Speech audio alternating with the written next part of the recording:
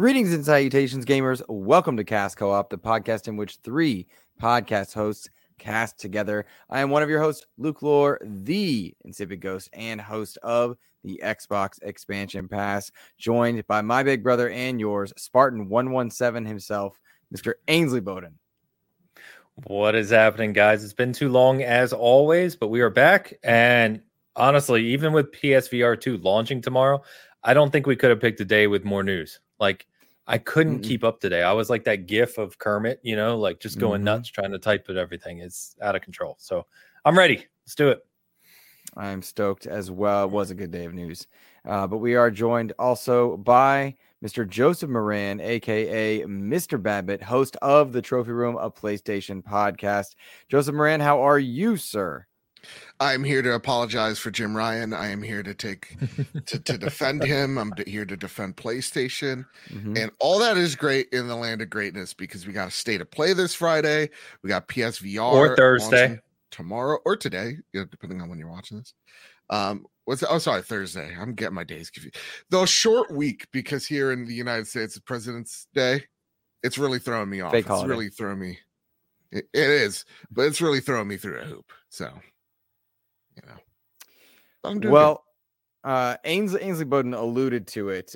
Pretty big week, all things considered. And peek behind the curtain, you could tell Ains was in our chat because we couldn't talk last week because Joe had to celebrate Valentine's Day or something. Yikes.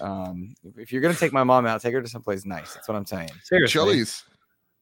It's ridiculous. Chili's. Baby back ribs. I'll tell you what I had for dessert, but I can't say it on here. Oh. So it was messy. So yeah, I peeked behind the curtain. You could tell Ains in our DMs was like, PSVR comes out the next day. We could just wait. But I was busy. And then what is this? The gaming gods bless us. We've got things to talk about. I'm stoked, guys. It's been a pretty big past few weeks, all things considered. But more importantly than any of this, Activision Blizzard, any of these CMA deals, anything that could happen. I mean, I know Forza Horizon expansions is right there and PSVR2 is coming out, but Recore is teasing something. We might get it back, baby. Recore 2 is on its way. I'm in. Ains, you, me, and those two people, we're stoked for it. They're selling at least 4 copies. Well, I don't know if the other 2, they may just go Game Pass, so maybe 3, but it's in the cards. It's in the cards. Oh. It's a good game, man. Underrated. It wasn't. I played it at launch where it wasn't as good. I'd say it was pretty much average. But I think by the time it got its update, got that extra bot, and got polished up, it was a solid 7.5. Yeah, I think that's a great number for it. One of the things I think worked against it. Well, a lot of things worked against it, but being exclusive, being a AA title, and being on the Xbox One launch version. All of those things are bad juju, all things considered. And it didn't launch like fully finished either. Like, right. It wasn't finished until like 6 months later, which, yeah. And I didn't understand when they were like, it's the definitive edition. I'm like, what does that mean? It came out like a week ago. What are you mad about? I didn't understand that. And then later on, hindsight, because I was a PS4 guy at that time, going back in and playing Recore like again, I really enjoyed. It's a fun game. Yeah, I really enjoyed it. Funny enough, Eric just said Recore has a great collector's edition. Eric, I was just telling these guys that because I have it. It's a nice one. We talked about it before. That's the one that I like down the line. That's another one that, like, for these shelves, like, I want that one there. I'll probably have to eBay it when the time comes. But yeah, man, I was stoked to see that happen. And then those poor people that were like, we're going to do a tease today. And then gone. Fart in the wind. Yep. We got a super chat right out of the gate, by the way. Mr. Game Positive Eric with a 279 Canadian, so 44 cents, I believe that translates to, is, can I sign a 10-year contract to be your number one fan? I don't know who you're talking to, Eric. Which one of us? You could go to patreon.com/XEP because Luke told me to say that, where you can go sign that contract, or you can head on over to patreon.com/PS Trophy Room and sign that 10-year deal. If you're gonna plug my new Patreon, you got to get it right. It's patreon.com. And when you donate, he will buy better internet. Is my internet fuzzy? Yeah. You're good. You're good. They got the right address. They'll be there any moment. That's right. This one's gonna be one of those. I'm excited. I launched a Patreon. That's pretty cool. Yeah. Your words aren't even lining up with your mouth half the time now. This is brilliant. All right, I'm gonna restart my computer. Okay, and you know what? Me and Ains will talk for a few seconds here. Hey, just Ains, like with this frame right here. This is good. We're going old school. Look, old school frame. Ooh, do you think it's something with Streamlabs? Because it's been happening a lot recently. Like not just this show either. Like a whole bunch of them. I don't know, man. I honestly have no idea. I wish I could say. Makes you wonder. And you know what's also not great? He has the show notes. Like he has literally the keys, the car to drive this show. So like this is just a vamp until God knows when he comes back. Because I have no idea what we're kind of talking about today. So I don't know. Right. In the meantime, what have you been playing, man? While we're waiting for we can do that. We can do that. I actually just finished Hogwarts Legacy. That's a long game. Yeah, it's a long game. I was doing the review, but I got they sent the codes out to creators really late, unless you were like a big site, you know. Mm-hmm. So I got the code the day before launch on the deluxe edition, and I've been playing it for 2 weeks, and I think I'm just about to hit 40 hours in it. And but I'll tell you what, man, my review's coming out tomorrow morning. I know it's a little bit late, obviously, but you know, if you want to read my full thoughts on it, it's a damn good game. Like excellent. I can't wait till you get doxed over. That's gonna be great. Yeah, I don't know, man. It's really, really good. I think, you know, it's got some shortcomings here and there, but it does so many things right. The story's not great, and it gets a little better right at the end, you know, like some of the cinematics and stuff. But sure, generally speaking, the story's forgettable, and I write that in my review. But it does so many other things right, especially as kind of, not that this contributes to a score, but you know, I was surprised that Avalanche's biggest project in their history was Disney Infinity, and Portkey Games had only made really mobile experiences, so there really wasn't a whole lot of pedigree in this development staff for like big AAA experiences, and they kind of nailed it. In fact, they did some things better than most big AAA games. So especially in its open world, because the open world is it very much, for me, takes a lot of notes from Breath of the Wild, takes notes from like Ghost of Tsushima in its open world, where it's like constantly every 30 seconds there's a puzzle to solve, there like a mystical animal to follow, like there's always something to kind of do. And that's the thing that had me like just sucked into the world, which is just like, the combat is stellar. I'm still not bored with it 20 plus hours into it. The open world is just, again, like it is my cup of tea. It's the ADHD brain open world that I love. And it got me so much into Hogwarts that my best friend walked in. She's like, Joe, you son of a bitch. You really? Harry Potter. And I was just like, oh, here we go again. I'm gonna get flamed in real life too. She's just like, after the decades that I've been trying to get you into this series, it's now you do it. Yeah. And so we sat down. We watched the first 3 films. I'm like, I understand these references. Nice. I'm wanting to go back and watch them. I told my wife the other day, I was like, I really want to watch the Harry Potter movies. I've only seen them once when they came out, and it was like, I mean, it goes back a long time. We're back like 20 years now. Like literally those movies started coming out before me and my wife were together. I was with my ex. Wow. And so like her nephew and niece as little kids were watching them. That's when I saw the originals. And then obviously, you know, they went on for some time, but my wife was like, I watched those damn movies so many times when my stepkids were little kids. Like, I don't feel like watching them again. I'm like, all right, I guess I'm watching Harry Potter by myself. But just a grown 45-year-old man watching Harry Potter. Yeah. But no, I don't even know half the things they're talking about in the game, but it does such a good job of just making it like it's charming. A game has a abundance of charm, and I think it just keeps you engrossed. As you said, there's always something new that just kind of keeps you going along. And I finished the story completely last night at a bunch of the side quests, but there's still a lot to see and do in that game. I guarantee you, if you're about 20 hours, you haven't even seen like all the features. Now, I'm not talking about like the areas. it's still going to unlock additional things for you to do. Like there's that much to the game. Damn. Yeah, no, I'm trying my best to just kind of enjoy myself with it as well. Because I while playing, I have a knee injury, which it looks like it's actually more of a hamstring issue. Do I dare ask? Listen, your mother is furious.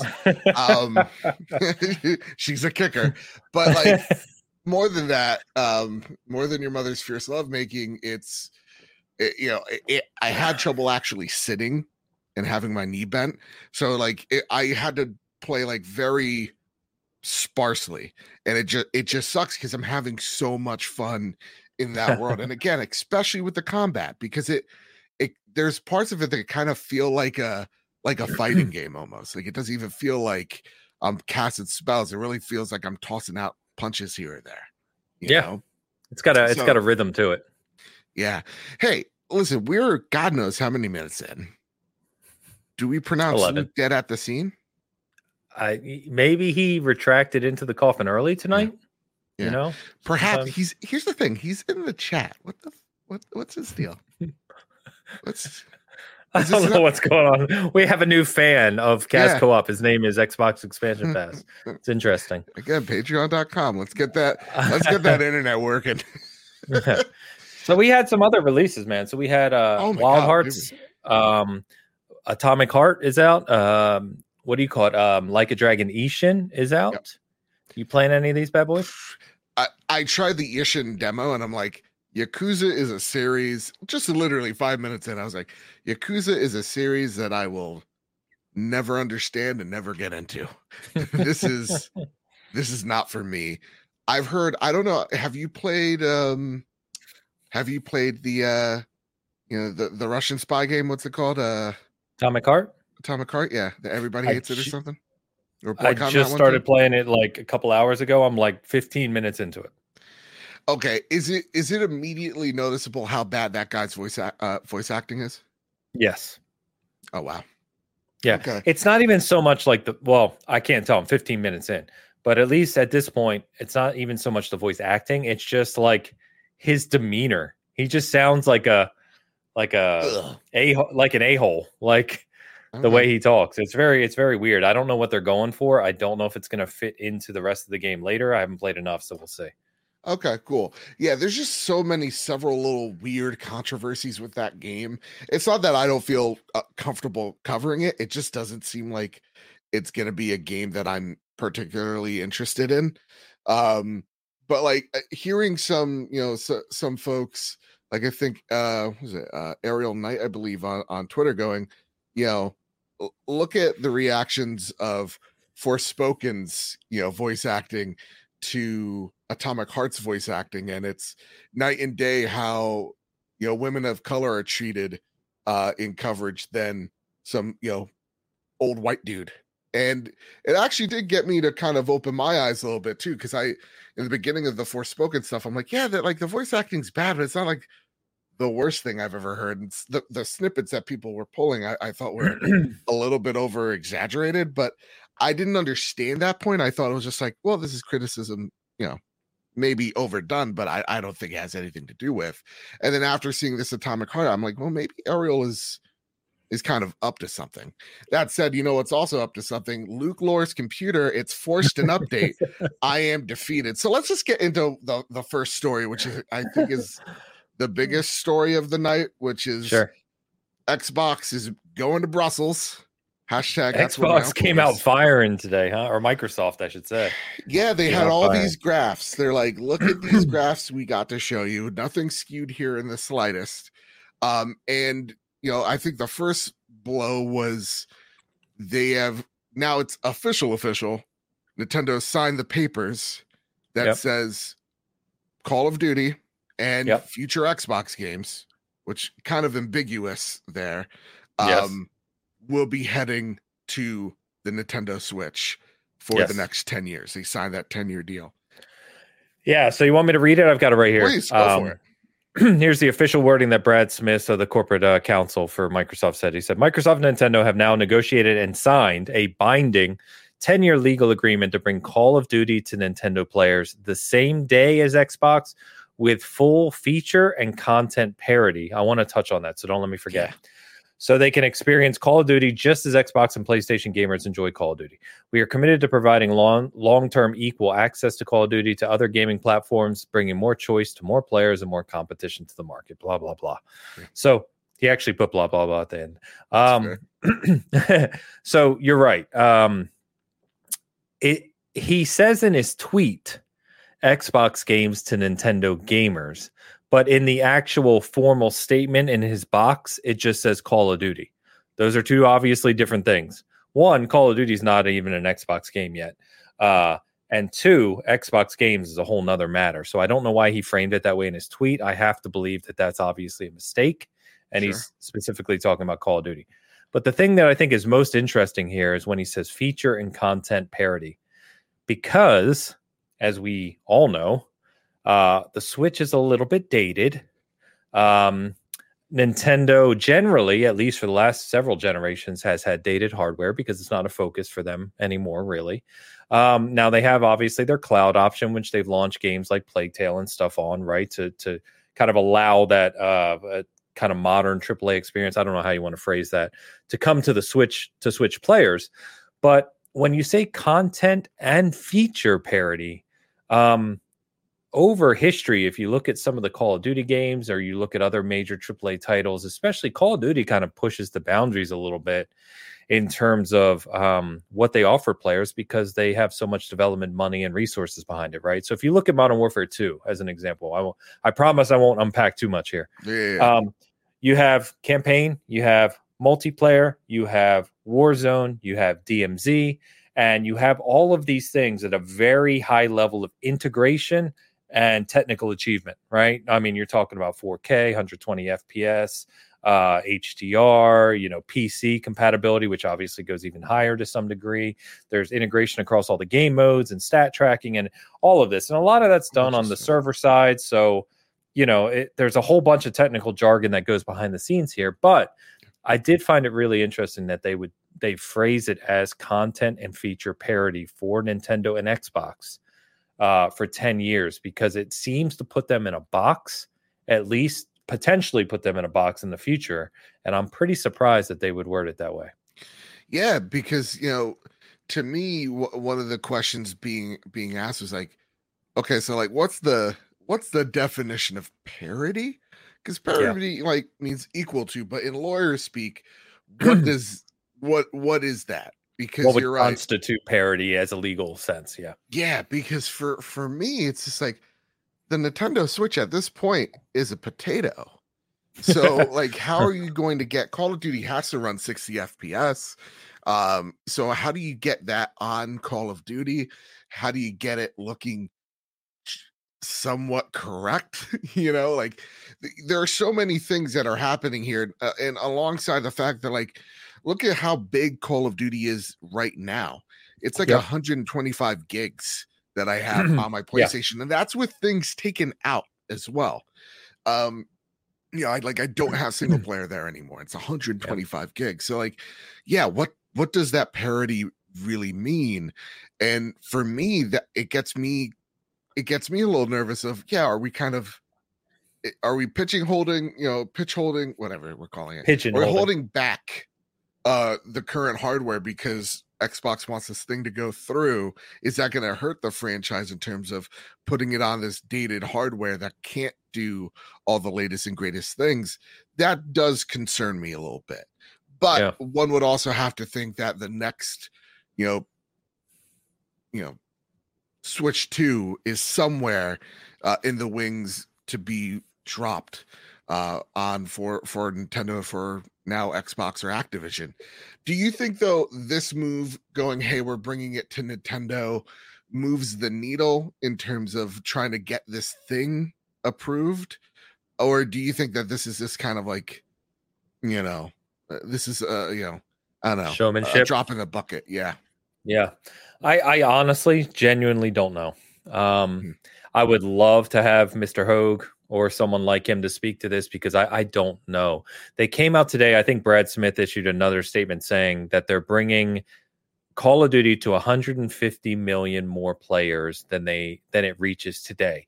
Their reasoning being Nintendo players and NVIDIA GeForce Now, which they announced, Phil Spencer announced like a couple hours after the fact, right? After the Call of Duty fact.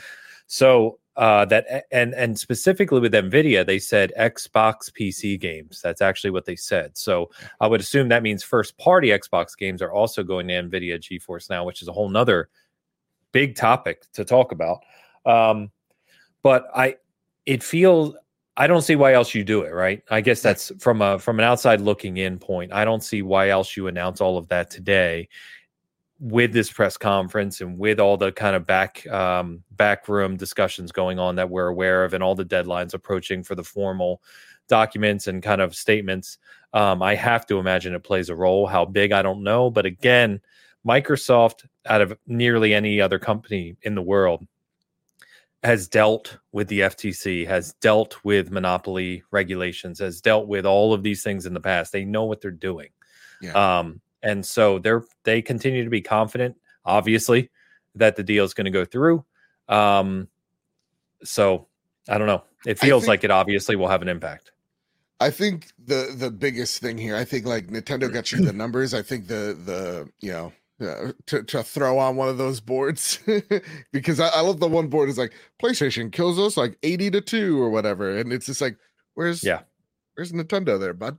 But like I think it gives you the numbers that make it look good in front of that boardroom, and I think NVIDIA is the thing that people are the most cautious about, because from what I've read from all these regulatory bodies, they're more concerned about the future marketplace that is cloud gaming than the console space, and having your games on the competitor and one of the largest ones being NVIDIA in the cloud race. Well, then I think that very much lessens the argument of why this deal shouldn't go through.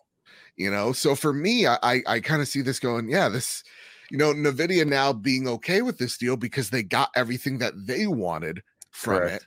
That's what GameFire just said in the chat too. Yeah, NVIDIA was opposing it only for the fact that they wanted to get their cut, and they did. So, and I think that's it's starting to look more and more, even with them doing it similar deal with Steam, that they're now slowly but surely getting all the ducks in the row so that now PlayStation is put in a corner to sign this deal. Do you feel like right now that the momentum is behind Microsoft at this very point in time? I know Hoag's not in the room, but his spirit's with us at the moment, right? I feel him here. I do. Do you think PlayStation's put in the corner? Yeah, I do. I don't see how it can really be looked at any other way, right? At the end of the day, Stadia just shut down. So they're not even a conversation. Google's not really a conversation point at this point. Luna from Amazon is just floundering, right? It doesn't seem to be doing much of anything. And Amazon hasn't been in these discussions that I'm aware of anyway. You've got Nintendo signed a deal, NVIDIA signed a deal. You made a good point about the cloud piece, right? And for whatever reason, I don't know who would even oppose, but the monster or the elephant hiding in the shadow of the corner being king and the mobile market, there doesn't seem to be any opposition from key mobile players, whoever those would be. I don't really know, opposing the deal, which leaves PlayStation. And I between the data that we already know that Microsoft's presenting from their own angle, but the data we know of just how profitable PlayStation is and how dominant they are in certain regions, I don't see any other outcome than PlayStation's gonna have to play ball. And I guess to throw it back to you, one, do you feel the same way? And two, the follow-up then is I know we talked recently, but I know we talked late last year around if PlayStation's doing all of this, right? And Jim Ryan's going out on his limb to champion the brand, which we've said is his job. Whether you like him or not, or like it or not, it's his job, right? Protect the brand. Does this backfire? Does it actually not protect the brand in the long run? Because for whatever reason, stuff happens behind the scenes, stuff happens we don't know about. Does this hurt their kind of relationships in the industry. Whether or not your average consumer knows about it, they don't care, right? They're going to buy their Call of Duty every year wherever they can play it and what have you. But does it hurt actually PlayStation's relationships behind the scenes? I think the only relationships that are getting hurt probably behind the scenes are PlayStation's and Activision's, and I don't think that will matter if this deal really does go through at the end of the day, right? So to me, I think this does go through. Am I thrilled about it? Not really. But I think it does, and I think it should.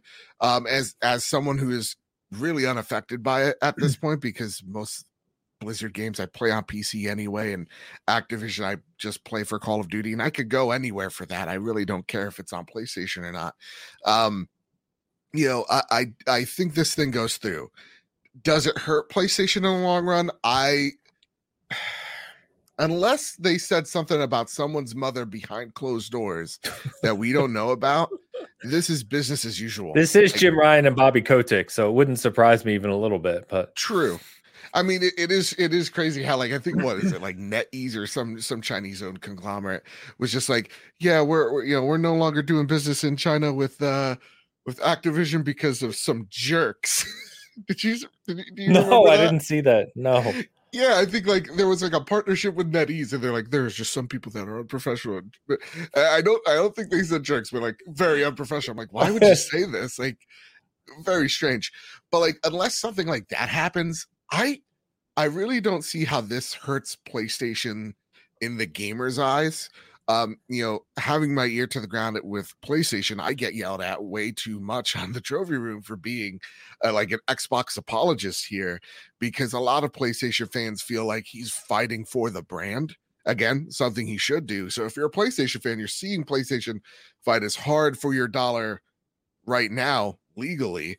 And so I don't think it hurts them dramatically in their eyes. I think it fuels more the console war, like, bullshit, for lack of better words. Social space, yeah. The social space, the Twitter space, like the spaces that don't matter, that are becoming more and more toxic as days go on. That's where it's affecting things. And I'm just very interested, once this deal is done and over, what those people are going to spend their days tweeting, because it seems like a lot of people have just made a literal job off of these stories, right? Because like 1 minute it's like a soap opera. I get it. It's really exciting to see what it's like. 1 minute it's like this deal's over, and then the next it's like there's hope, and then the next minute, oh god, everything's right. It's like, it's fun. It's my mom watches Spanish soaps, so I get it. But this thing's going to go through, and I think from day one we've said it. This thing's going through with concessions. Looks like this thing's going through with concessions. PlayStation at the end of the day will still have Call of Duty. I believe that. I mean, but where all those pie charts are indicating, it seems like they have no choice but to be on PlayStation. So, to me, this thing goes through. It's just really a matter of time. The one thing I want to throw to you, there was like a tweet from some Xbox executive. I kind of want to pull it up here because I got flagged for this. I just want to know what your thoughts are on this. Lulu Cheng. It's the Activision. She's the Activision vice president. Yeah. Yeah, she's an Activision exec, CCO, right? Chief, what is it? Compliance officer or something? Yes, she would be executive vice president and chief compliance officer, which would mean that she's one of the top probably 8 people in Activision.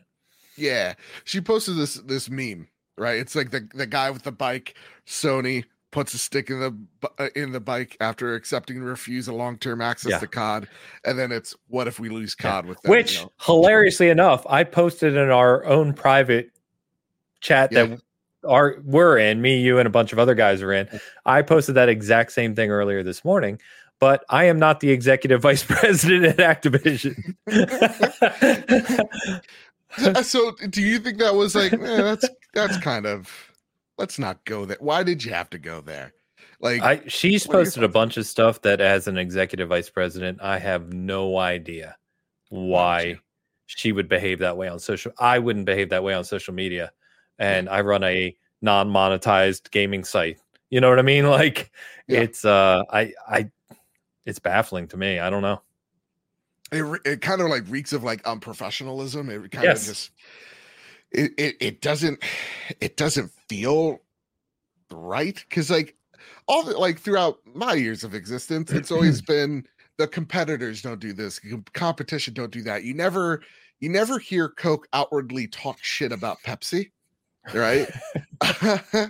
Unless it's the Pepsi goddamn challenge. That's like the asterisk. But like, to me, it just kind of it kind of reeks as like pathetic. Like, yeah, it's very odd. It's very odd. Let's not forget, she's one of the leaders of Activision who, as of this moment and through next year, have huge financial deals with PlayStation. Yeah. Like, that's just so strange to me. And like, if I was one of these partners or something's in flux here, it's like, if my chief operating officer is acting like an Elon edgelord over this, what are they doing and acting behind the scenes?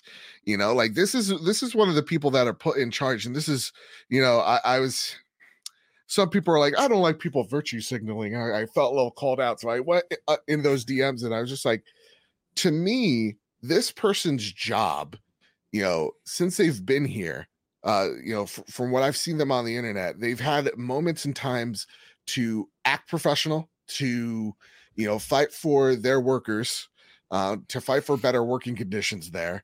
But instead, you see them just toe the company line. You know, you see them trying to, you know, wipe or swipe, like, you know, sexual harassment issues under the rug. You're seeing them constantly put out anti-worker, anti-union rhetoric. So it's just like, to me, it's like, lady, don't you have better things to do than to post an edgelord comment? Like, shouldn't there be a job you're doing? Like, you're the CCO, you're right, you're top 8, and you thought to spend your afternoon to make a meme? No, do your goddamn job. That's what struck me really odd is, you know, over the weekend, a lot of Mikey Ibarra is getting a lot of heat for some of his comments towards, you know, QA and testers at Blizzard not being invited to, you know, certain meetings that the company was having because they weren't, you know, quote unquote, like skilled workers. And because some of those people are in fact fighting for unionization within the company. And so I'm like, I think you should be doing your job instead of posting memes. God forbid. As hilarious as they would be. But do you, and I throw this back to you, do you see this as, well, you know what? PlayStation, they taught you how to trade in your used game. Is that at that level? Do you think I don't know. I think this is worse. Yeah? How so? Yeah. I think it's worse because of, you know, they're in the middle of a legal battle. Right. There's a long history of gaming companies kind of just throwing shade at each other. I think, you know, King Bill in the chat just said Genesis does what Nintendo don't, which is, you know, going way back to 16-bit era. And that is something that's, you know, certain people will take it super seriously, of course, as they always do. Sure. But the whole trade in your game thing was funny. And the whole PlayStation member just last week, they almost made fun of themselves with the PSVR2 with the cable. They're like, here's how to set up your PSVR2, plug it in. And, you know, it's just, that's part of the gaming industry. It has been a long time. What she's commenting on is a $70 billion acquisition from a legal perspective, and kind of throwing shade, like I said, at a company that they have probably $100+ million deals with that are active and current. And it just, it feels disingenuous at the highest degree. What's her full name, by the way? I'm gonna butcher her last name, but I believe I think it was like Lulu. One sec, Lulu Cheng Meservi. Meservi. Yeah, Meservi. I think I pronounced it right. All right, we're not going to say anything, but I'm on my work profile, and I'm going to look her up to see what her actual title is, because I'm curious. But anyway, continue on. Oh boy, everybody, don't look at the reflections in the background. I just closed it a little bit so you couldn't see as much. Ains is LinkedIn stalking. All right, so yeah, I think it's a little silly. I think you're right. There's something about tongue in cheek. There's something about jokes landing, and marketing landing, and those things are usually done behind teams of people saying this is appropriate to do, and not one person just kind of unilaterally putting it out there where, yeah, you are actively talking crap about your partner. And as much crap as PlayStation or Jim Ryan has done, they haven't done that. So you're right. I think it seems a little disingenuous. I think it seems a little bit just churlish. So she is. Oh, sorry. I thought you were done. No, go for it. So she is the executive vice president of corporate affairs and chief communications officer, not compliance officer. Okay. Because I was going to say, if she's a chief compliance officer posting this kind of stuff, that's a whole nother conversation. At Activision, she apparently wrote a book called Flack, and a graduate of Yale as well. So, she's way up there in the corporate world. I don't know. It's weird to me, man. I don't know. All right. Well, listen, Luke's with us in spirit. He sent me some of the notes, and let me tell you something. It's times like these where, like, you know what? Maybe we need to do a rethink of how notes and this show's done. So let's move over to the PlayStation State of Play. How about that? Okay. Yeah, let's do it. Oh, by the way, real quick, shout out to Midnight Dreary for gifting a SG channel membership. Thank you, bro. Appreciate it. Thank you. Yeah, patreon.com/PS Trophy Room. Anyway. No, thank you, brother. Thank you so much. So, State of Play is here, and this comes straight from the blog. A new State of Play arrives Thursday, featuring the Suicide Squad, Kill the Justice League. And I'll read the paragraph here. State of Play returns with its first show in 2023.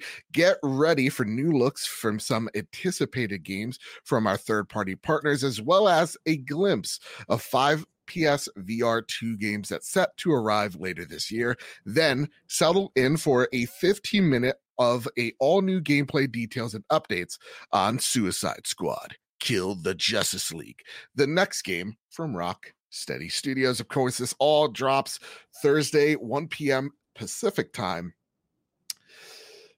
They said nothing about Anza, just saw your DM. I saw nothing about PlayStation first-party studios here at a PlayStation State of Play. Yeah. And should I be concerned? No, I don't think so, because I'm scared. So sorry, I'm like trying to do 18 things at once here while I talk to you. It would be great if we had, it would be really great if we had another host here that we could vamp on while another person does things. Yeah. So Gamatsu came out a little while after the State of Play announcement, and they said PlayStation has clarified. They said it's a 45-minute show, new reveals and latest information and gameplay, 16 new titles across PlayStation 5, 4, and VR2. So it doesn't say first party there, but it does say 16 titles, 5 of which we know are PSVR 2. So, and then 1 is Suicide Squad. So that leaves 10 more titles that we're going to see from PS one way or another, which I think is cool. It also means that the normal show is going to be about 30 minutes, and then we're going to get 15 minutes of Suicide Squad, which, you know, I'm usually, I give Luke crap all the time, as you know. Yeah. I'm not big on superhero games. I'm really, really excited for Suicide Squad. I think good. It looks great. And Rocksteady's obvious pedigree, you know, will hopefully shine through. Playing with you guys and playing with friends looks like it's going to be an absolute blast. And let's, the other thing I wanted to mention is, obviously, I don't think we knew this ahead of time, but obviously it should go without saying now that PlayStation has the marketing rights, right? Yeah. And I think that's a huge deal. You know, speaking of, I went to see Ant-Man Quantumania, which was a great movie. Cool. I'll fight anybody who says differently. Oh, it's just Spy Kids 3 CG. So what? I had fun. K was great. Nonetheless, when I went into the theater, what showed up? The Hogwarts Legacy trailer, and what appeared first? PlayStation logo. Yeah, they're really selling it like this thing is an exclusive, and even like having like exclusive, like here's a controller with some decals on it that you want. That sold out in 2 minutes. So a lot of people are, even some of my Xbox friends, going exclusive quest on PlayStation. I gotta play there. I put in my review, as much as I hate exclusive content on one platform, right? We complain about that all the time. No joke, if you're playing Hogwarts, the exclusive quest that's in the PlayStation version is one of my favorite quests in the entire game. It's that good. Wow. So, you know, That said, we got a big, this is a huge deal. I mean, another DC property being promoted as a PlayStation exclusive, another comic book thing. But overall, my expectations for the Suicide Squad is it's going to be great because it's rock steady. The story beats that we've seen look really good. It looks really funny. It looks like they seem to get the energy of the Suicide Squad. And then pulling at the heartstrings, like Kevin Conroy's Batman. Yeah. As much as we want to complain as games as service games, this looks really good. But it's a games as service game. Ains. So what do you think are the odds of this thing being a hot mess when it comes out of the oven? What do you feel like its hopes here are? Because just a few weeks ago, it seems like we had an in memoriam for like all these games as service games. Do you think we had an hour and a half discussion on Bitcast about it, like about live service? And I don't know. My hope, I don't know, honestly. My hope is that the reason this has taken so long to come out is that they've put it through the renditions, multiple times. They've seen what's happened to things like Anthem and obviously Avengers, right? Which by all accounts, Avengers was one of the biggest IPs in the world when that game released, right? There's no reason at all that game shouldn't have been a monumental success, other than the fact that it was clearly designed, with different methodologies, right?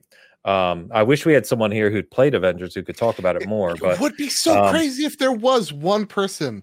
It feels like we need like a third person, that knew about or even like superhero stuff. Like it's crazy. Weird. That's crazy. But maybe one day. Yeah, we'll put the feelers out. Maybe we can find someone to cast with us.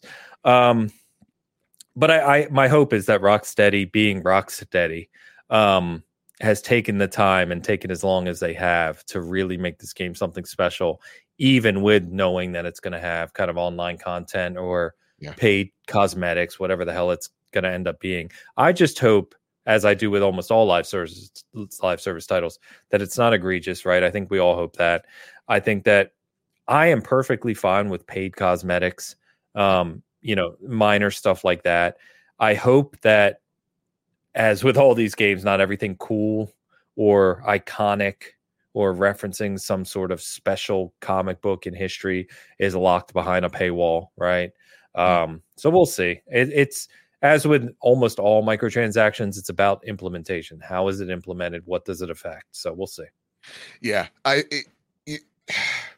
it's just crazy because to me there are parallels to Avengers and this game where it's like, listen, Crystal Dynamics, great studio, usually not a games as service type studio or has a pedigree in multiplayer, and they put out this game and it's a bit of a hot mess at the start.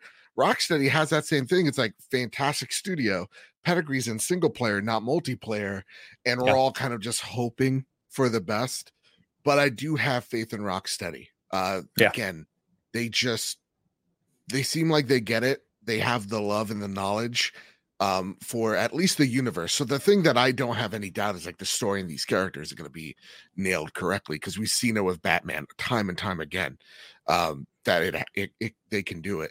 I'm just concerned about the rollout.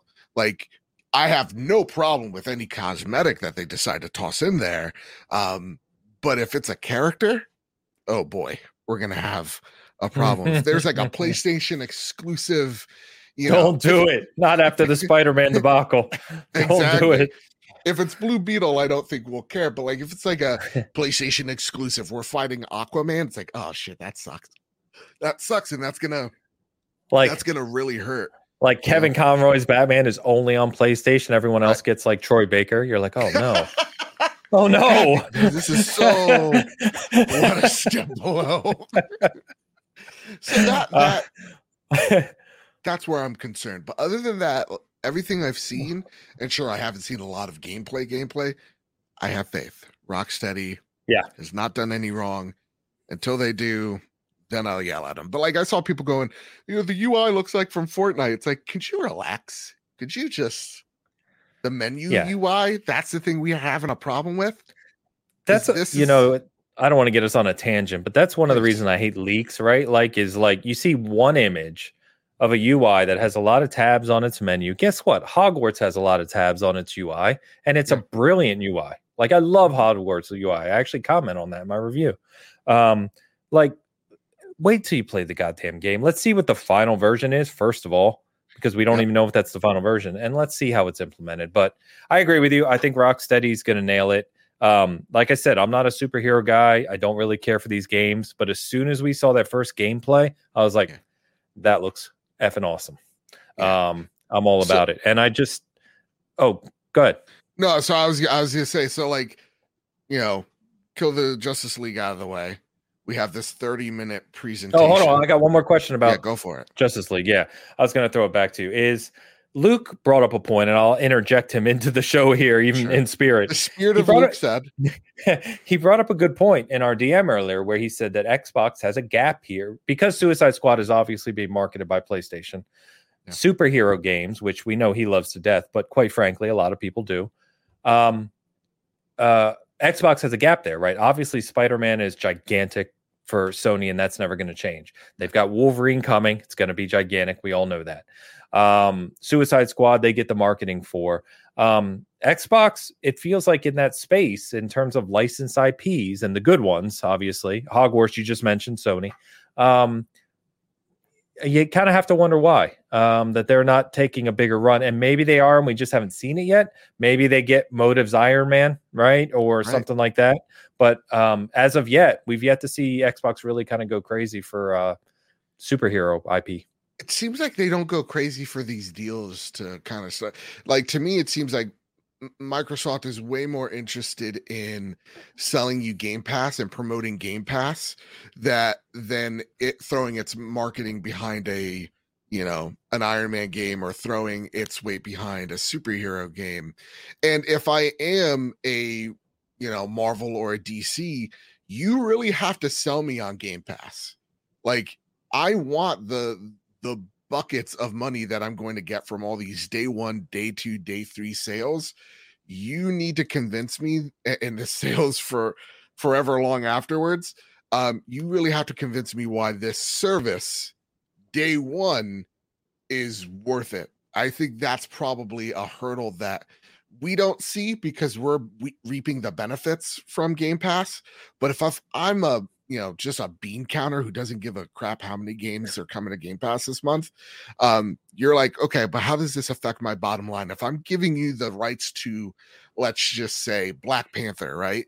If I'm giving you Black Panther, I'm expecting X amount on my spreadsheet here. How are you going to get me there with this model? That's, I think, the thing you got to convince them on. Do you think I'm talking out of my ass? You think no, I don't think so. I think you're kind of on point. I think I was trying to think. I was reading the comments, but trying to think about other deals and stuff. But I think you're right. I think obviously Microsoft's biggest focus is Game Pass, and they do a lot of great deals for Game Pass. We just talked about Atomic Heart, right? You get to play it day 1, Game Pass. But I think specifically in that space, in terms of marketing deals Luke specifically brought up superheroes. It seems like they're lackluster. They did do the Batman thing years ago. I remember, like the first one I went to E3, I think in 2018, they had Lara Croft, Batman, and a few others up, on the convention center. But generally speaking, it'll be interesting. I have to imagine somewhere that there is a deal for Xbox to either be making via first party superhero game, with a big license that hasn't been claimed yet. I hope it's Punisher. I've said that before.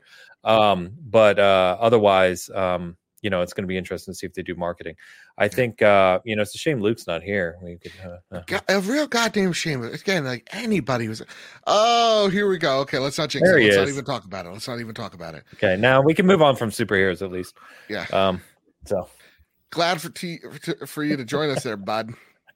It's been a day of L's, man. It's been a rough day. I'm sorry, boys. I like how at 10 minutes into the show, we're like, all right, go reboot and come back. It's 50 minutes into the show now, and he's frozen. And he's already frozen. Yeah. Hey, Luke, the PC I was talking to you about before the show? I'm on it right now. You see it works. Good. Yeah. Am I really frozen again? Sort of. Yeah. For our audio listeners, I apologize because I'm not going to be able to edit all this out. Luke's having, as you could hear, a lot of technical issues, so we're doing our best here. And if only and it froze in the perfect frame, by the way. Yeah. Oh, there you go.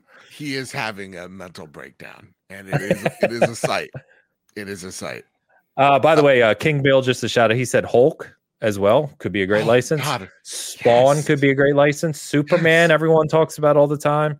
I mean, there's a lot out there. I said on, I forget what show I said it on the other day. I was on the PSN Party podcast with Baldman Gamer and Sentinel. Appropriate. I said I want to see a Hellboy game, like a big budget AAA Hellboy game. There is one in development.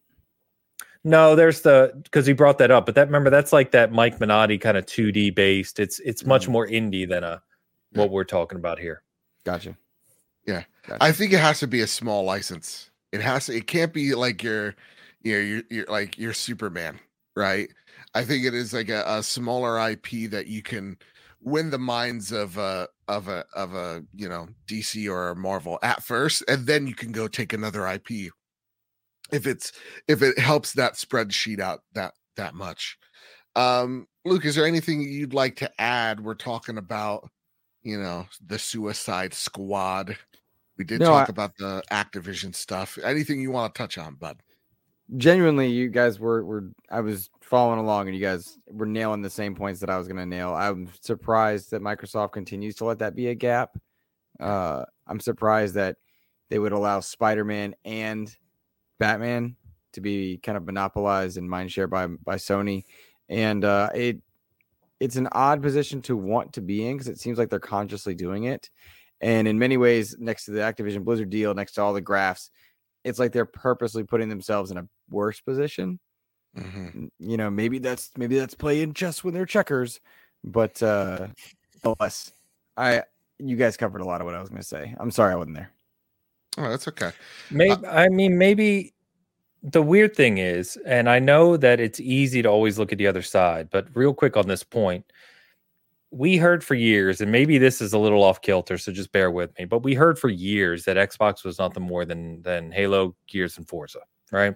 Mm-hmm. And I adore all three of those IPs, so I never cared. But we've heard that for years that Xbox needs more originality, right? Like bring us new IPs, right? We hear that. So we know that they're doing that this year. They did that over the past kind of year. They had a couple new ones. You think about Pentiment, you think about games like that. Obviously Starfield, obviously Redfall, all these. And we know Hellblade 2 and what Compulsion's gotten developed. I mean, there's a lot of stuff, right? Maybe they're focusing their big budget releases on feeling like we can make first party IPs that are both unique and become blockbusters, become pillars for the Xbox community. And maybe they're just focused less on license. And as I say that, of course, it occurs to me that let's keep in mind Xbox is making Indiana Jones. Yeah, but and I would say, yeah, but that doesn't matter to kids. Happened before But I agree with you, Luke. It doesn't matter to kids, but Indiana Jones is a massive license, massive. And don't forget the new movie's coming out later this year. It looks good. It looks good, man. I'm excited. I heard the music and I was like, I'm in. I'm in. I don't even care. God damn, dude. But keep punching the Nazis. Who do you think will have the what's going to be big, of course, is Avatar from Ubisoft. Who's going to have that license or marketing, I should say? I would pray to God it's Nintendo? Xbox, right? Nintendo could be. I don't know. What do you think, Luke? If Avatar is this year, where's that going marketing wise? It needs to. Avatar is probably going to PlayStation. They have a consistent track record of nailing it, and taking the big IP. However, I think a lot of it depends on. We haven't seen anything about where something of Pandora, Mists of Pandora, is at, and I genuinely think if we saw gameplay, that would give us an idea of where it's going. Because if it's mediocre, Xbox is snagging it. If it's top tier, everything points to PlayStation taking it at this point. Oh, hot damn. Well, okay. After the Suicide Squad, what are your expectations for this state of play? I'll go with you, Luke. And I'm going to, Luke, if you don't mind, I'm going to lead tonight. And maybe Please. If it could help. Yes. turn your video off, maybe that would help you. Yeah, do you have an avatar you can just go by that will help your bandwidth? Yeah, do that, dude. I mean, it helps all of us, to be honest, baby. Yeah. All right. Yep. You are unsightly. Thank you. Thank you. So you're asking me, to be clear, you're asking me what I think is going to happen at the PlayStation State of Play? Yep. That's what I'm asking. Why are you laughing at me? Hopefully, a lot of VR. Because now you're breaking up. Just shoot for gold. Just keep going. Just keep going, and we'll let you know if it gets too bad. Hopefully, what happens is that it's a lot of VR, and they're showcasing why you need to have that device. To this, like, we still don't know why you have to have a PlayStation VR, and it comes out tomorrow. There is no one piece of software that nails it, that shows you have to have a PSVR if you want to enjoy VR at its best scale. So hopefully they bring something to the table that rocks. I feel so bad for Luke. I do. I feel bad, Luke. You're breaking up quite a bit, dude. He sounds like an animatronic Ben Shapiro. All right, I love you, Luke.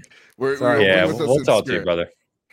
Doesn't he sound like a Ben Shapiro who is breaking down? The problem is, isn't that what he sounds like all the time anyway? My wife doesn't look at me when we have sex, and I say, "Wow, I've been told I'm a Madonna's." I'm a man. Sorry, guys. Like I said, audio listeners, chat. Sorry, it's not obviously not what we expected tonight. Joe and I will continue to do our best to hold it down.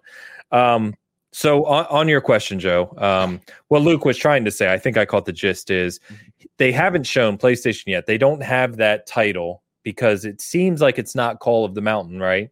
They don't have that title that it's a must-have, right? They don't have their God of War. They don't have their Halo. They don't have whatever it is that makes you want to buy the hardware just for that title. They don't have their Half-Life Alyx. And for people like me who are early adopters and going all in anyway, that doesn't matter. But to really grab the attention of the broader market appeal, I agree with Luke. You need that. And I think we saw quite a few reviews this week. And I know you can comment on Steve's review that you did on Trophy Room. But I think that I've seen several people and that I talked to that were reviewing this unit who have said the same thing. The hardware is phenomenal.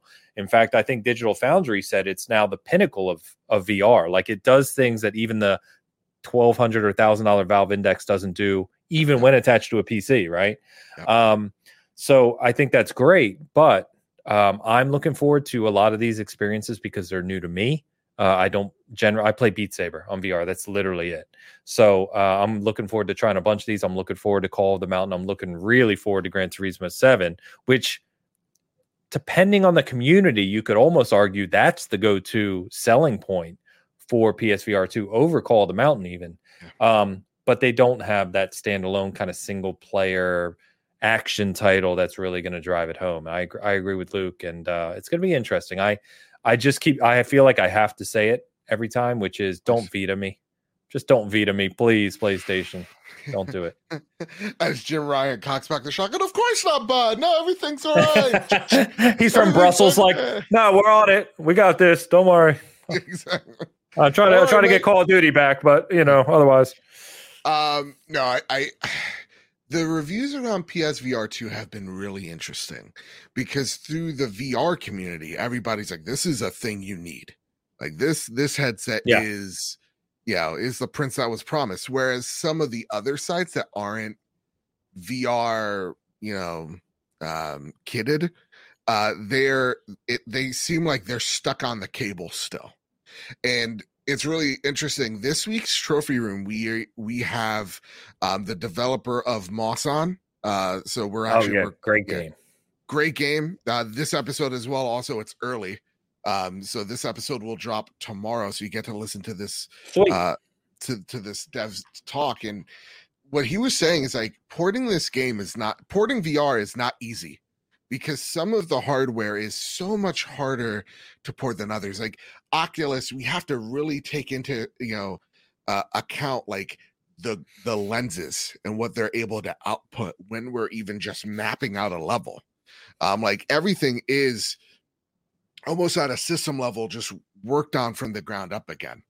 when porting to VR. And they even said in the interview, PlayStation VR2 is our favorite headset.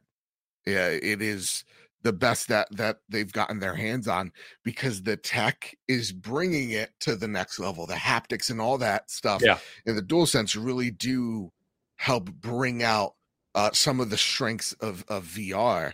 So when I'm hearing devs talk about it, they are really excited by the tech of what this thing can do and help advance VR to become more intricate that we see, AAA games today be. But I think you're right as well in terms of, it doesn't seem like they have their Alex yet. Like, Horizon Call of the Mountain is a very strange one, because again, a lot of VR heavy sites are like, this is really great. And then there are other sites where they're like, this is PlayStation's Half-Life Alyx, 3 stars. It's like, are we like, the reviews don't seem across the board. And I'm not saying Xbox paid them. I'm not saying that. But they're just a little strange. But they absolutely did. So, for me and Angel, your camp froze. Everything's breaking down, it seems. To me, it just kind of seems like what they need is Half-Life Alyx. So what I'm really hoping this state of play is we see Half-Life Alyx. Me too. We see, and then we see another game that maybe PlayStation's cooking up that is something that's going to push the boundaries of VR, forward. So that's what I'm hoping on the VR front. Me too. They said 5 games. I posted earlier on Twitter today. I'm hoping for 2 things. One is, I think, is realistic. One's not, which is I want Beat Saber's release date. Beat Saber is an iconic game in VR. It's played by millions of people. They need to get that out as soon as possible. We know it's coming, just need a date for it. So I hope we get that. 2 is I want to see Half-Life Alyx. And I was thinking to myself as I said it, obviously developed by Valve. Obviously they use it to sell the Valve Index. But there's going to be that curve, right, of sales where it's not selling that much anymore on Steam and on the Valve Index side. Why not take advantage of new hardware to do that? To your point, I don't know what that means in terms of porting. I don't know the challenges around that, right? I don't know if it's worth the investment to do that, given the install base that's expected at launch. There's a ton of factors that go into whether or not we'll get Half-Life Alyx. I just hope we do, personally, right? Fusion asked me in the chat about is the racing enthusiast crowd going to get PSVR2 for GT7?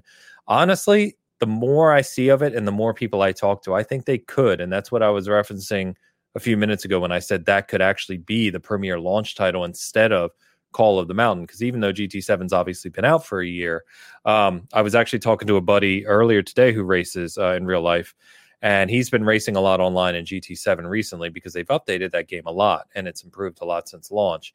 And it's still, they have the GT series, they have a pro series for GT Online Racing, and it's very active, that community. I've spoken about that before.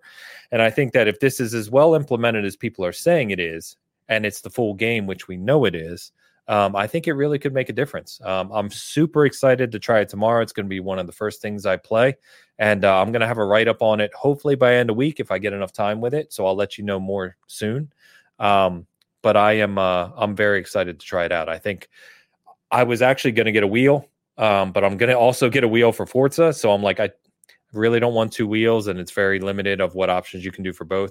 So I think that I'm just going to use the haptics, but I think that'll be cool, right? Getting to use the Edge controller or the haptics, whatever setup with GT7 and the unit. So we'll see. But I'm at the end of the day, I'm with you, Joe. I think that I want to see, hopefully, either a core reason that's going to attract people to PSVR 2 on Thursday, or it could be or something bigger from first party being worked on for PSVR 2. I think if Sony's going to give us the leap of faith, if we're taking the leap of faith on the hardware, they've got to show that they're putting development resources behind it. And the only thing that's giving me promise is, I think I mentioned this before, is if you look at that presentation Jim Ryan did like 6 months ago about the fiscal kind of future of PlayStation, the investment that they're making for mobile and VR games is larger than it's been. So I'm hoping that is alluding to the fact that they're going to develop a lot more. Real quick, I just want to comment. King Bill in the chat said, if House of the Dead or Time Crisis comes to PSVR2, it's a buy for me. I obviously don't know if either of those are coming. I did get sent a code today, which I'm looking forward to trying out. Is Zombieland. Has the Zombieland shooter game has been updated for PSVR 2, and I watched a video of it. It actually looks fun. You know, it's probably a small game, but it looks like a lot of fun. So I'll check that out and let people know how good it is. Yeah, and also make sure to check out the trophy room in the coming weeks, because we have right now interviews lined up again. Moss coming out this week. Depending on how big the episode is on Friday, we'll also have the team behind Demio as well that we'll be interviewing. Awesome. And a few others that want to be a part of it. It's awesome to see. A lot of these devs, man, they want to come out and they want to talk about their games, and it's, you know, again, listening to the one Kyle just did, it's, you hear the passion from them. You know, it's real, it's infectious. So the next few weeks on the trophy room are going to be pretty interesting, so make sure you tune in on that. That said, stepping out of PSVR, we go into the next, you know, indies / AAA partners that they got working up. Do we actually expect anything big here? One of them being you know, that Shadow Drop. We had Hi-Fi Rush. We had Nintendo with Metroid Prime Remastered.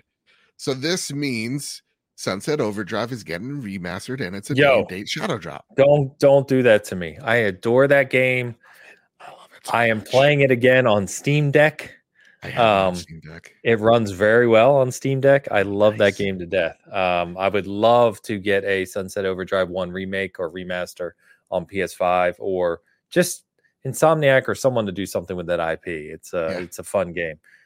Shadow Drop, I don't know. If we were to get one, I honestly would hope it would be on PSVR 2, but I don't see why they would do that one day after launching the damn device. Maybe. Yeah. But yeah, I mean, I'm always down for a good Shadow Drop.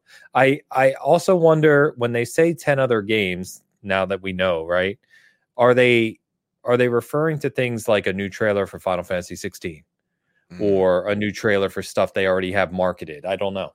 I don't think so. I think if Final Fantasy 16 was going to be here, they would 110% let you know Final Fantasy 16 was being here. I think the biggest game here is, you know, Suicide Squad, and every other game afterwards is not that. It's AA, slightly AAA. Like, don't expect. Actually, you know, it'd be great. Like Resident Evil 4 VR, like that'd be neat. But I know Oculus tied that game down a bit, so who knows? But like, don't expect your Jedi, you know, Survivor here. It's not going to be here, though. You can unlock Jedi robes if you pre-order, and oh god, it looks so good, dude. It looks so good. By the way, IGN put up their new video of Jedi Survivor today as part of their exclusive month thing. Engorged. Sorry, that's a trophy room bit. It means I'm aroused. That I don't think you needed to expound upon that. You're good. Carry on. Yeah. Sometimes you need to. Yeah. That being said, though, I don't think it's going to be that huge. When Jeff Grubb says it's going to be a pretty lackluster one, that's where like my expectations are for the grand scheme of things. This is going to be a very subdued show, a show that they're doing almost like they have to. But I do, you know, if we do get a Shadow Drop, it's like an indie game like Tachia, right? And I know I mispronounced that one. It's a shape-shifting island. I know what you mean, yeah. I don't know how to pronounce it either, so I'm just going to be quiet. Yeah. It'd be crazy if you, the pale British dude, was able to nail it. This tropical, beautiful, like Wind Waker. Yeah, it was one of the few islands we didn't conquer, I guess. You know, whatever. I guess so. Jeez Louise. Let my people go. Nonetheless, I think like a game like that would be great. I will really want updates on some XDev games. Like Stellar Blade, I think looks dope as hell. Give me more Stellar Blade. That would be fantastic. But I'm not thinking this is going to be the best state of play I've ever. I don't know. Yeah. Well, supposedly, I think is what we've heard is that this is the state of play and PSVR 2 launch, right? And then they're preparing a big summer show to go alongside Game Fest and E3. So yeah, as you said, Stellar Blade, for some reason in my mind, I went to Wukong, Black Myth, which then made my mind think these games that we continue to see coming out of China, which is one of kind of the up and coming game development kind of nations. We've talked about that before. Eventually, we're going to start seeing these games arrive and land on the major platforms. It's going to be interesting. You'd have to think that PlayStation's probably better suited. I don't know. Xbox has had some headway into China as well, but it's going to be interesting to see who starts to really kind of nail down some of these the marketing and kind of promotion around some of these big Chinese titles. That's going to be really interesting to see. Not to get all geopolitical, but things aren't going too great over there right now, relations wise. So like, it is really interesting how we will do like PlayStation does have, what is it, the China Hero Project. Yep. But it is interesting to see those wheels kind of turn if there's actual traction, or if they just start kind of skidding, because to me it could kind of go either way. But that's going to be really interesting as well. And I think you hit it. I think it's going to be projects like that we're going to see. You're not going to see your EAs or your Ubisofts or whoever here. Yeah. You're going to see more of the up and coming publishers here for sure. All right. That's been the PlayStation State of Play. There's a Forza update. Yes. Next big expansion. Yeah. Thursday as well. Thursday. Yeah. So Thursday we'll get to see what the second expansion is for Forza Horizon 5. Which, if you follow kind of the Horizon series, they do 2 big expansions. It's part of their expansion pass, part of the Ultimate Edition, what have you. So we got the Hot Wheels one, and we got whatever this is going to be. So given the return to Hot Wheels already, and given the fact that Lego was seemingly popular but not as well received, I would say, as the Forza Horizon 3 Hot Wheels, I kind of think this is going to be something different and unique, and I'm curious to see what it is. Mega Bloks? Think it's Mega Bloks? I don't know why that made me laugh so much. Sorry, Lincoln Log DLC. I'm so sorry. Lincoln Log you deal. Would get that reference. That's a little bit your time. So sorry.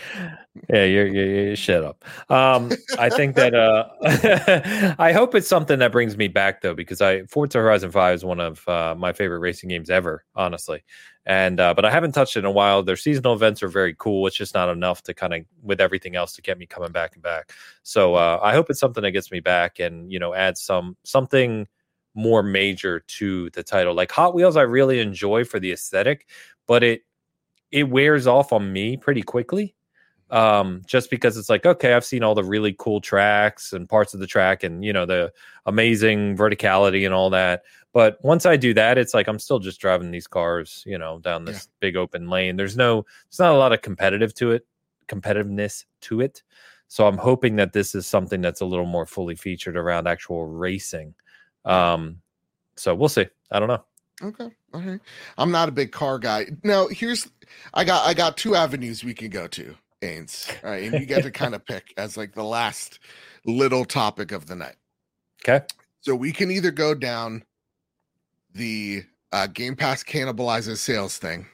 Okay. Okay.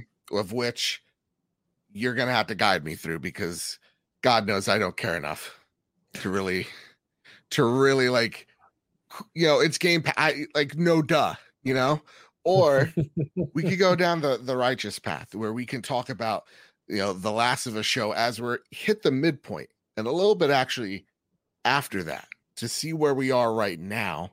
Yeah. And see where, if the coast is kind of clear for this show. Well, I know future. Which one do you want to go to? Yeah. I think we'll do The Last of Us, because I know how much you love that show, and I'm up there with it. It's tailed off a little bit for me. Okay. So we can talk about why I feel that way. But I think, the Game Pass conversation's interesting. I've done a lot of research on Game Pass. I've talked about this before. I did a video, like, it's probably been 3 or 4 years now when I did my first deep dive into Game Pass when it was first starting to really grow. And, there is a conversation there, but I don't like to have a conversation where you're trying to make factual points that are based around hard numbers when we don't have all the data to support it. And I think to have an intelligent conversation around that, you have the slides that Microsoft presented, and of course the million articles that were written to make more of it than it actually was. But I think that there's not enough there to really have a deep conversation. I think, as you just jokingly said, does Game Pass cannibalize sales? It's almost like, duh. It might not, obviously, for some indie titles or other titles. But I think when you're talking about a $70 release like Atomic Heart, let's take today, right? I guarantee you that hurt sales on the Xbox side for Atomic Heart. I mean, it's just almost a no-brainer. But that's a different conversation from, was it financially successful for both Xbox and Mundfish, or the I know Mundfish is a developer. I forget who published it. Focus Interactive. That's a different conversation. So those types of conversations where this is going to sound arrogant, I realize, but those types of conversations that they're presented as something intellectual, but they're anything but, because you're not really looking at the whole equation, they bore me to tears. Fair. Like, if you want to have a conversation about Game Pass's financial success for both Xbox and the publishers that are involved in it, let's have a conversation about that includes all of the data. Single data point saying that Game Pass cannibalizes sales because there was a bullet on a chart shown in a picture at a presentation, that you're bullshit. That's out of focus. Yeah. You're wasting my time. That's not a real conversation. Yeah. That's just online debate that's fun on Twitter. So when we're ready to have a real conversation about it, I'm certainly down for that, and I'll do the research ahead of time so I'm more educated on it. But no, let's talk Last of Us. Okay, cool. And to just jump on that too, I think there's interesting conversations around the developers and what they have to say on it, because they're the ones that are taking the risk, and it's not like they're not like they're risk averse here. This is it has to work out for them. So I would and there's developers who have spoken extremely highly of it. Mm-hmm. And there's others who said maybe we won't deal that next time. I think, genuinely speaking, and I've said this before, it's been very positive, right? Game Pass is positive for Xbox, for developers. But I'm sure there's outliers, and I'm sure there's lots of conversations to be had. It's not a one-size-fits-all thing. So GameFire says in the chat, I think we have some data for the 4 years or so Game Pass has been there. 100%. There's a lot of data, and I dove into that like 18 months worth of data, I think, when I did my first deep dive. But I'd really have to get into the weeds to, like I said, talk intelligently about it. Yeah. Until then, listen, you're getting a great deal. And until you don't get a great deal, there's really nothing to worry about. And then you vote with your wallet when that time comes, close the deal so Diablo 4 can be in it. Yeah. It's all that matters. God, dude, Diablo, he's getting a beta. It looks so good. All right. And we've been, we're now like 6 episodes deep into the Last of Us show. Yeah, only 3 left. This is it, baby. On the Trophy Room, we do something on our Patreon, patreon.com/PS Trophy Room. I'm doing that now because I know it's going to get at Luke. I don't really expect anything out of it, but we've been doing a video alongside on their YouTube, just recapping the show, and we're incredibly high on it. But I want to know your thoughts now. We're midway through, getting towards the tail end of this show. How are you feeling thus far, 6 episodes in? Yeah, so I started off extremely high on it, and I thought it was one of the best adaptations I've seen. And I do want to caveat, and this is not a slight at Naughty Dog or anyone involved with the show, but I feel like this is the type of game that's ripe for an adaptation. I talked about that before because, Halo fanatic, right? And we know Halo was a letdown in many ways. In my opinion, Halo is a much more difficult challenge to adapt to TV than Last of Us. Last of Us was basically a movie to begin with. And it's 2 people, generally speaking, 2 core characters in a post-apocalyptic scene. So I feel like the adaptation, it was ripe for it. So I think them taking advantage of it, changing things where it makes sense, was really good. So it's been excellent so far. I think some of the tension points and some of the emotional points they've nailed. I loved in this last episode, especially the commentary when he says, you have no idea what loss is. Sorry, man. For me, that scene always hit hard in the game. It's part of the reason I love the game. That scene. I was muted. I was making fun of you because you're old and your memory's bad. Continue. No, I was referencing something else in my life. That scene always hits very hard to me. And so when that scene came on Sunday, it immediately hit me. And I thought that if you watch the little extra stuff they do with the episode, Bella and Pedro talked about how many times they filmed that scene to make sure they really kind of both thought they got it right. And I think they nailed it. So I love those aspects of the show. Where it has started to lose me a little, and I know you disagree because I know, well, I'll let you speak for yourself. There's a couple aspects where I feel like it's lost me. Like, as I reflect now on episode 3 with Bill, excellent TV, excellent emotional value, excellent acting. I mean, high marks across the board, right? But as I look at it in the context of the story of The Last of Us specifically, was the story told on TV better for it, or could they have told it in a way that was more akin to the game? I don't necessarily have an answer. I'm not as high on it looking back on it, because it felt, usually when you do an episode that is going to be a complete departure from the core storyline, it's later in a series so that the foundation is set. People have that foundation for a while of what's going on. And then it's like, okay, now we're going to take you somewhere else. To do that in episode 3, reflecting on it, feels a little disjointed to me. Fair. And then there's little things like at the end of episode 5 when they had the big shootout, right? Again, well done. The bloater was awesome. There's a lot of cool things. The cinematography, which I know you commented on, has been fantastic. Phenomenal. Yeah, fantastic. But then I think about that, and I said to my wife and mom, who I'm watching with, I'm like, this is a little different than game for obvious reasons. But I felt like, the game at that point was very stealthy, right? Because there's only a few clickers. You got to get to the house, take out the sniper, and then you have to do the sniping and save and everything. And I thought that the turning it into like almost like a World War Z moment where like hundreds of clickers came out, right? It just felt like, okay, it felt like a giant action movie, sure, placed in the middle of a serious dramatic show. Yeah. And I don't know if that fit as well for me personally. But again, maybe I'm being overly critical. I don't know. Oh yeah. No, I think like this series means a lot to both of us. I'll preface this for very different reasons, right? So for me, episode 3 didn't hit as hard for me than it did with a lot of people, and that's because I'm pretty like sure I'm gonna die alone, and that's fine with me. So I won't have a Frank. That's just how my cards. You'll find your Frank, Joe. You'll find your Frank. I don't think so. He's really built. He's jacked. I don't think we're gonna find a hot lumberjack anytime soon. That being said, he pretty much was like a Paul Bunyan character. Right? It's quite funny. That being said, though, like I'm looking at it through the lens of like my friends and family who are not gamers in the slightest, and how enthralled they are.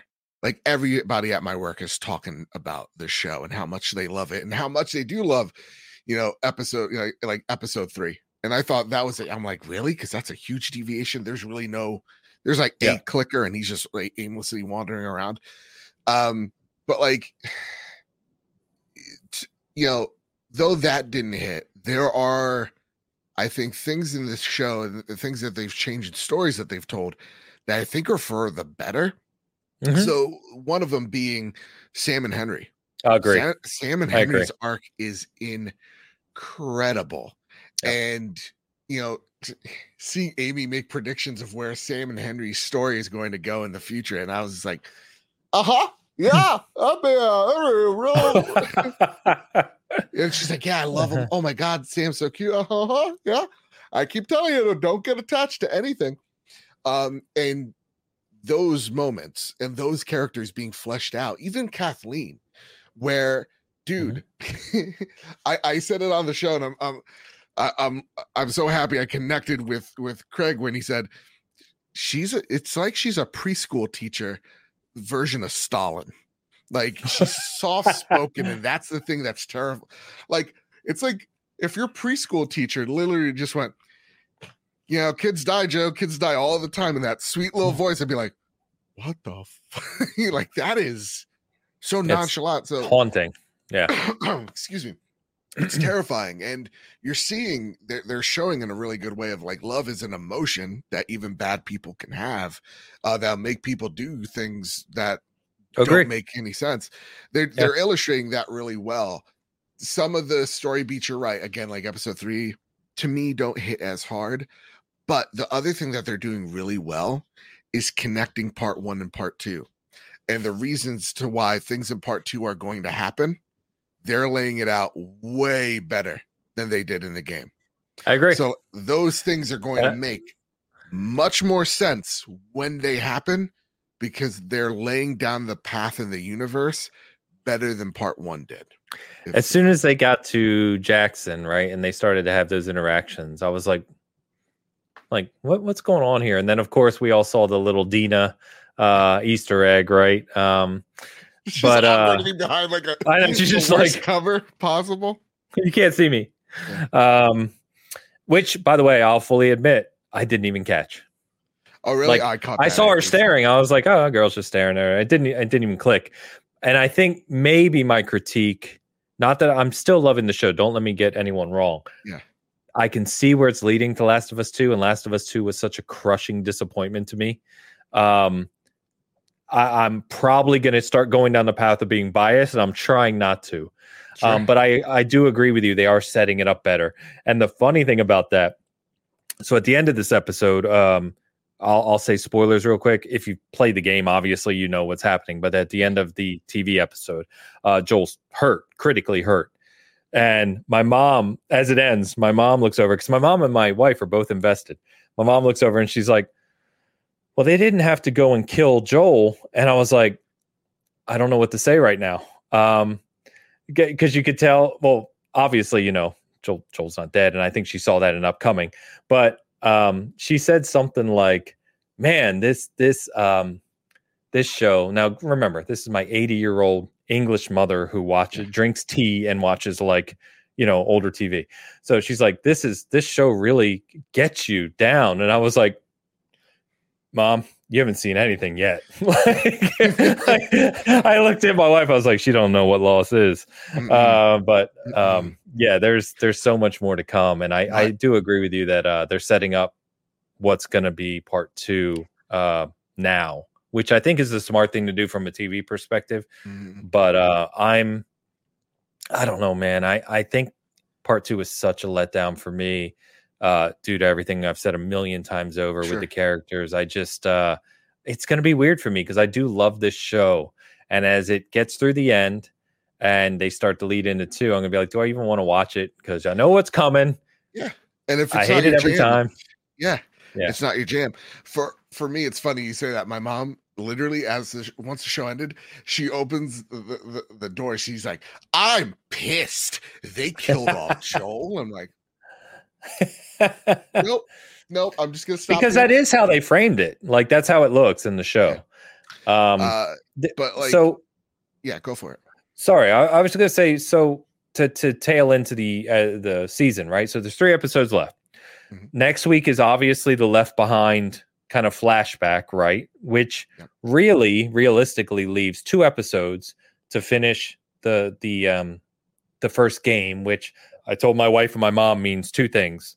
Episode 8 is going to be the winter with David and Ellie. And then episode 9 is obviously going to be the end. And I said the end will cause a lot of people that only know the TV show to be divisive, because that's the whole point of the ending of The Last of Us and why it's so good. But it feels like, as I was picturing that in my mind, I was like, it feels like when you reflect on it, it's going to be a really short retelling of the game, even though I know that's not necessarily true. but it just feels condensed for some reason to me. It does, yeah. You're right. To me, I would have liked an extra episode to kind of flesh out a little bit. And that's my only other critique is like, it does feel like a little condensed. And maybe it is because, yeah, we got so much time with Joel and Ellie in the game, right? Like where we are now, we're like, 8-9 hours in. And here we're only like 6. So like, there are several moments where I do feel like, yeah, this is kind of like the Sparks Notes version. And I like what you said. There are going to be people that like the book better, and we're going to get to that. We're like, yeah, I liked this, but the game was better. And I mean, the game is better, but it is. I love what Neil and Craig kind of said. It's just like, it's talking about that one scene, but it's kind of how I view the show, which is this is just another retelling of this thing. And so it's really hard to not say or rank things, but to try to view it as its own separate entity. And that's how I'm kind of viewing the show is it's its own separate entity. It's not competing against the game. It's just telling it slightly different. So I'm really interested how they're going to turn this out because Left Behind is big. It is and awesome. Like it's brilliant. Awesome. It's my favorite Last of Us thing. So like they have a lot to do in 45 minutes to an hour there. Introduce David, introduce that winter, and then that's when things get really crazy. But I have faith of where this is going. And even like my brother right now, who's at the end of part 2, I thought he beat it already. I asked him the divisive ending, and he's just like, no, it's obvious. and like he's enjoying part 2. So I'm wondering if, if that Twitter reaction is real, how palpable is it? And I'm really curious of how toxic that conversation is going to be when we get there. But I'm loving this show, man. I think it's one of the best first seasons of a thing. To me right now, the only thing that comes better to it, and they are limited series, but like The Watchmen is fantastic on HBO as well. I still haven't watched that. Dude, it's great. Like the first couple episodes are a little slow, but holy crap. Okay. And then what is it? Banner Under Heaven with Andrew Garfield. It's literally the best television I've seen last year.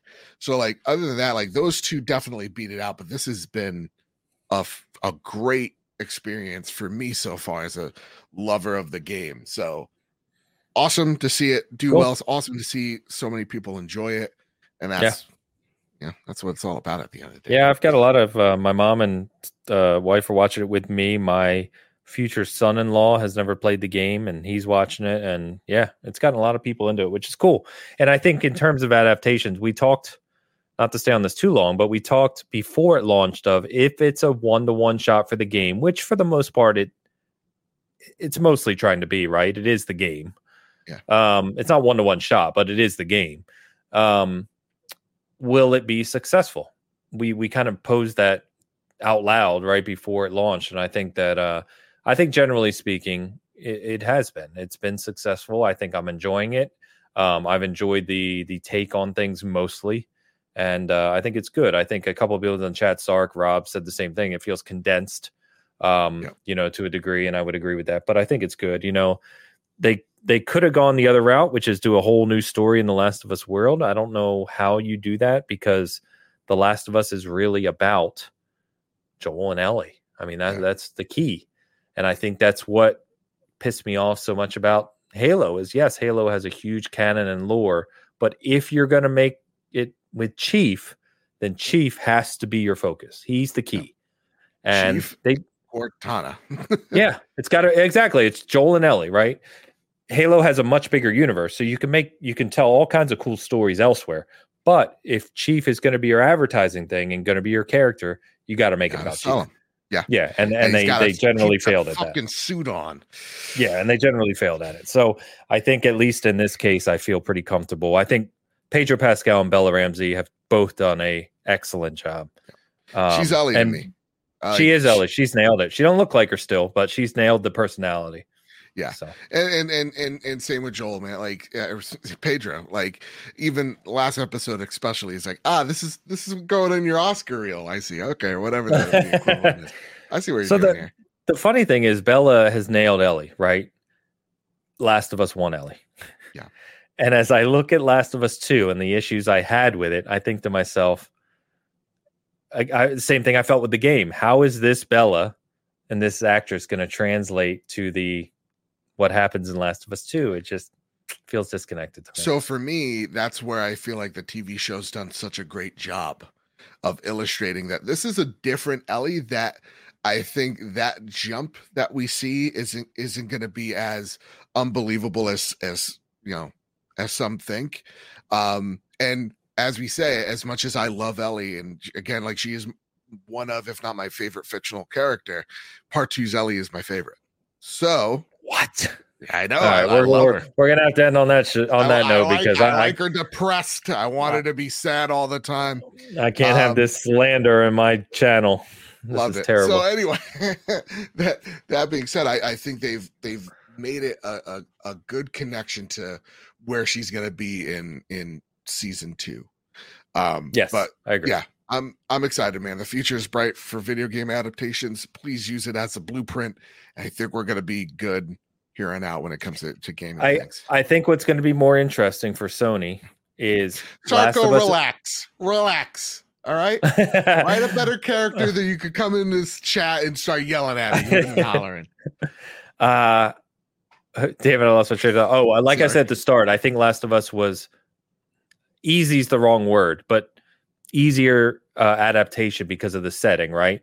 We know they have a God of War series in the works. We know they have a Horizon series in the works. Let's see what those are like, because those are harder. Yeah, much harder. Yeah, so I'm curious. I hope they nail it. Obviously, I love both those IPs, but we'll see if PlayStation has the key to what these adaptations look like once they get a little more fictional, a little more broader lore, a little more expansive in the universe, that type of thing. Yeah. I think God of War is going to be the real challenge, but the strength I think in all of this is one of the things that they're finding is maybe you bring the person that made the thing in yes, part of the discussions of how this thing should pan out. So to me, as much as I love The Last of Us, it's one of my favorite games. God of War and Ragnarok are to me, especially 2018, one of the best stories in games ever told. To me, it's my favorite. Why am I blanking on our favorite guy's name, the God of War director? I met him. Thank you. Jesus Christ. I was completely blanking. I was like, bring Corey. Let Corey be part of this. Is. Please. He's going to be. So awesome. That's where I have a lot of faith in. Don't bring David Jaffe. No. Okay. Leave him over there. Bring Corey. He's doing well on YouTube. Right? Is he? I don't know. I couldn't tell you. Rob, no, I have not finished Forbidden West. No, I got about 20, maybe a little over 20 hours in. There's too much stuff, man. I had to review other games and move on, sadly. Well, that's it for Cast Co-op, where usually 3 hosts chat about games, when their internet works. But I would like to thank the ghost of Luke Lore, the insipid ghost, for being with us for 2.5 minutes. That was fantastic. What a show that was. Honestly, some of the highlights. All the sunlight he could handle. Exactly. When he did his Ben Shapiro robot breaking down impression, I thought that was incredible. The famous quote of his was incredible, impeccable. Find him at Insipid Ghost. Go find his show, the Xbox Expansion Pass, where him and his co-host, I could say this with great confidence and gusto now, have tremendous chemistry with him and Captain Logan, where he breaks down the latest, the greatest in all things Xbox every Monday, but then he puts it out on Sunday evenings. I'm like, you don't get how this works. Stop doing that. 1 a.m. That's when you put out your podcast. That's where you get everything going. You don't put it out on a Sunday night, Luke. Jesus, think with your head. Go find him over at patreon.com / the Xbox Expansion Pass, where he wants me to plug that as well. You can find, and Ains, where can they find you, sir? Yeah, you can find Season Gaming Big Cast every Sunday, 11 a.m. Eastern. Live show right here on the Season Gaming channel. We have a blast over there. Our show last week, I think everyone here knows this anyway, that it was maybe one of the most memorable podcasts, probably is the most memorable podcast I've ever done. It was absolutely insane what was going on over there with Hogue, surprising us even, and jumping in. We simulcasted across Season Gaming and Hogue channels. Law channels. We had over 1,300 concurrent chatters at one point, and I could not keep up with anything that was going on. But it was chaos in the best way, and it meant a lot to Hogue, Mrs. Hogue, co-counsel, as we affectionately refer to her as, and it was just a sight to behold. And I've had so many people reach out this week to just say thank you, and a whole number of other just lovely things. There's a lot of nice people out there. Don't lose hope on the world. So anyway, check that out. Join us. We'll be simulcasting across both channels until Hogue returns with us, which obviously still could be a little while. So we hope to help him out over there. Other than that, just as always, check out Season Gaming. I do have my review. Actually, I would ask one more thing. Go for it. My review of Hogwarts on your old channel. My review of Hogwarts Legacy is going up in the morning on the site. I know it's a little late. I already said that, but it is incorporating some of the new formatting we're doing for our reviews to make them kind of more professional, if you will.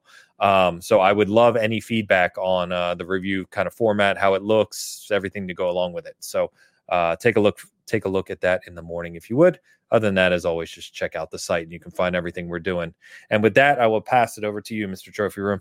Well, thank you. You can find me over at Mr. Badbit on Twitter. You can find my show at PS Trophy Room on Twitter as well. And if there's any last minute questions for this week's show, because I'm literally, once I'm done here, I'm going to hop on our Discord and do the show there with Kyle this week. It's gonna be nuts. It's gonna be excellent. Wait, please, you're doing a show right now after the show.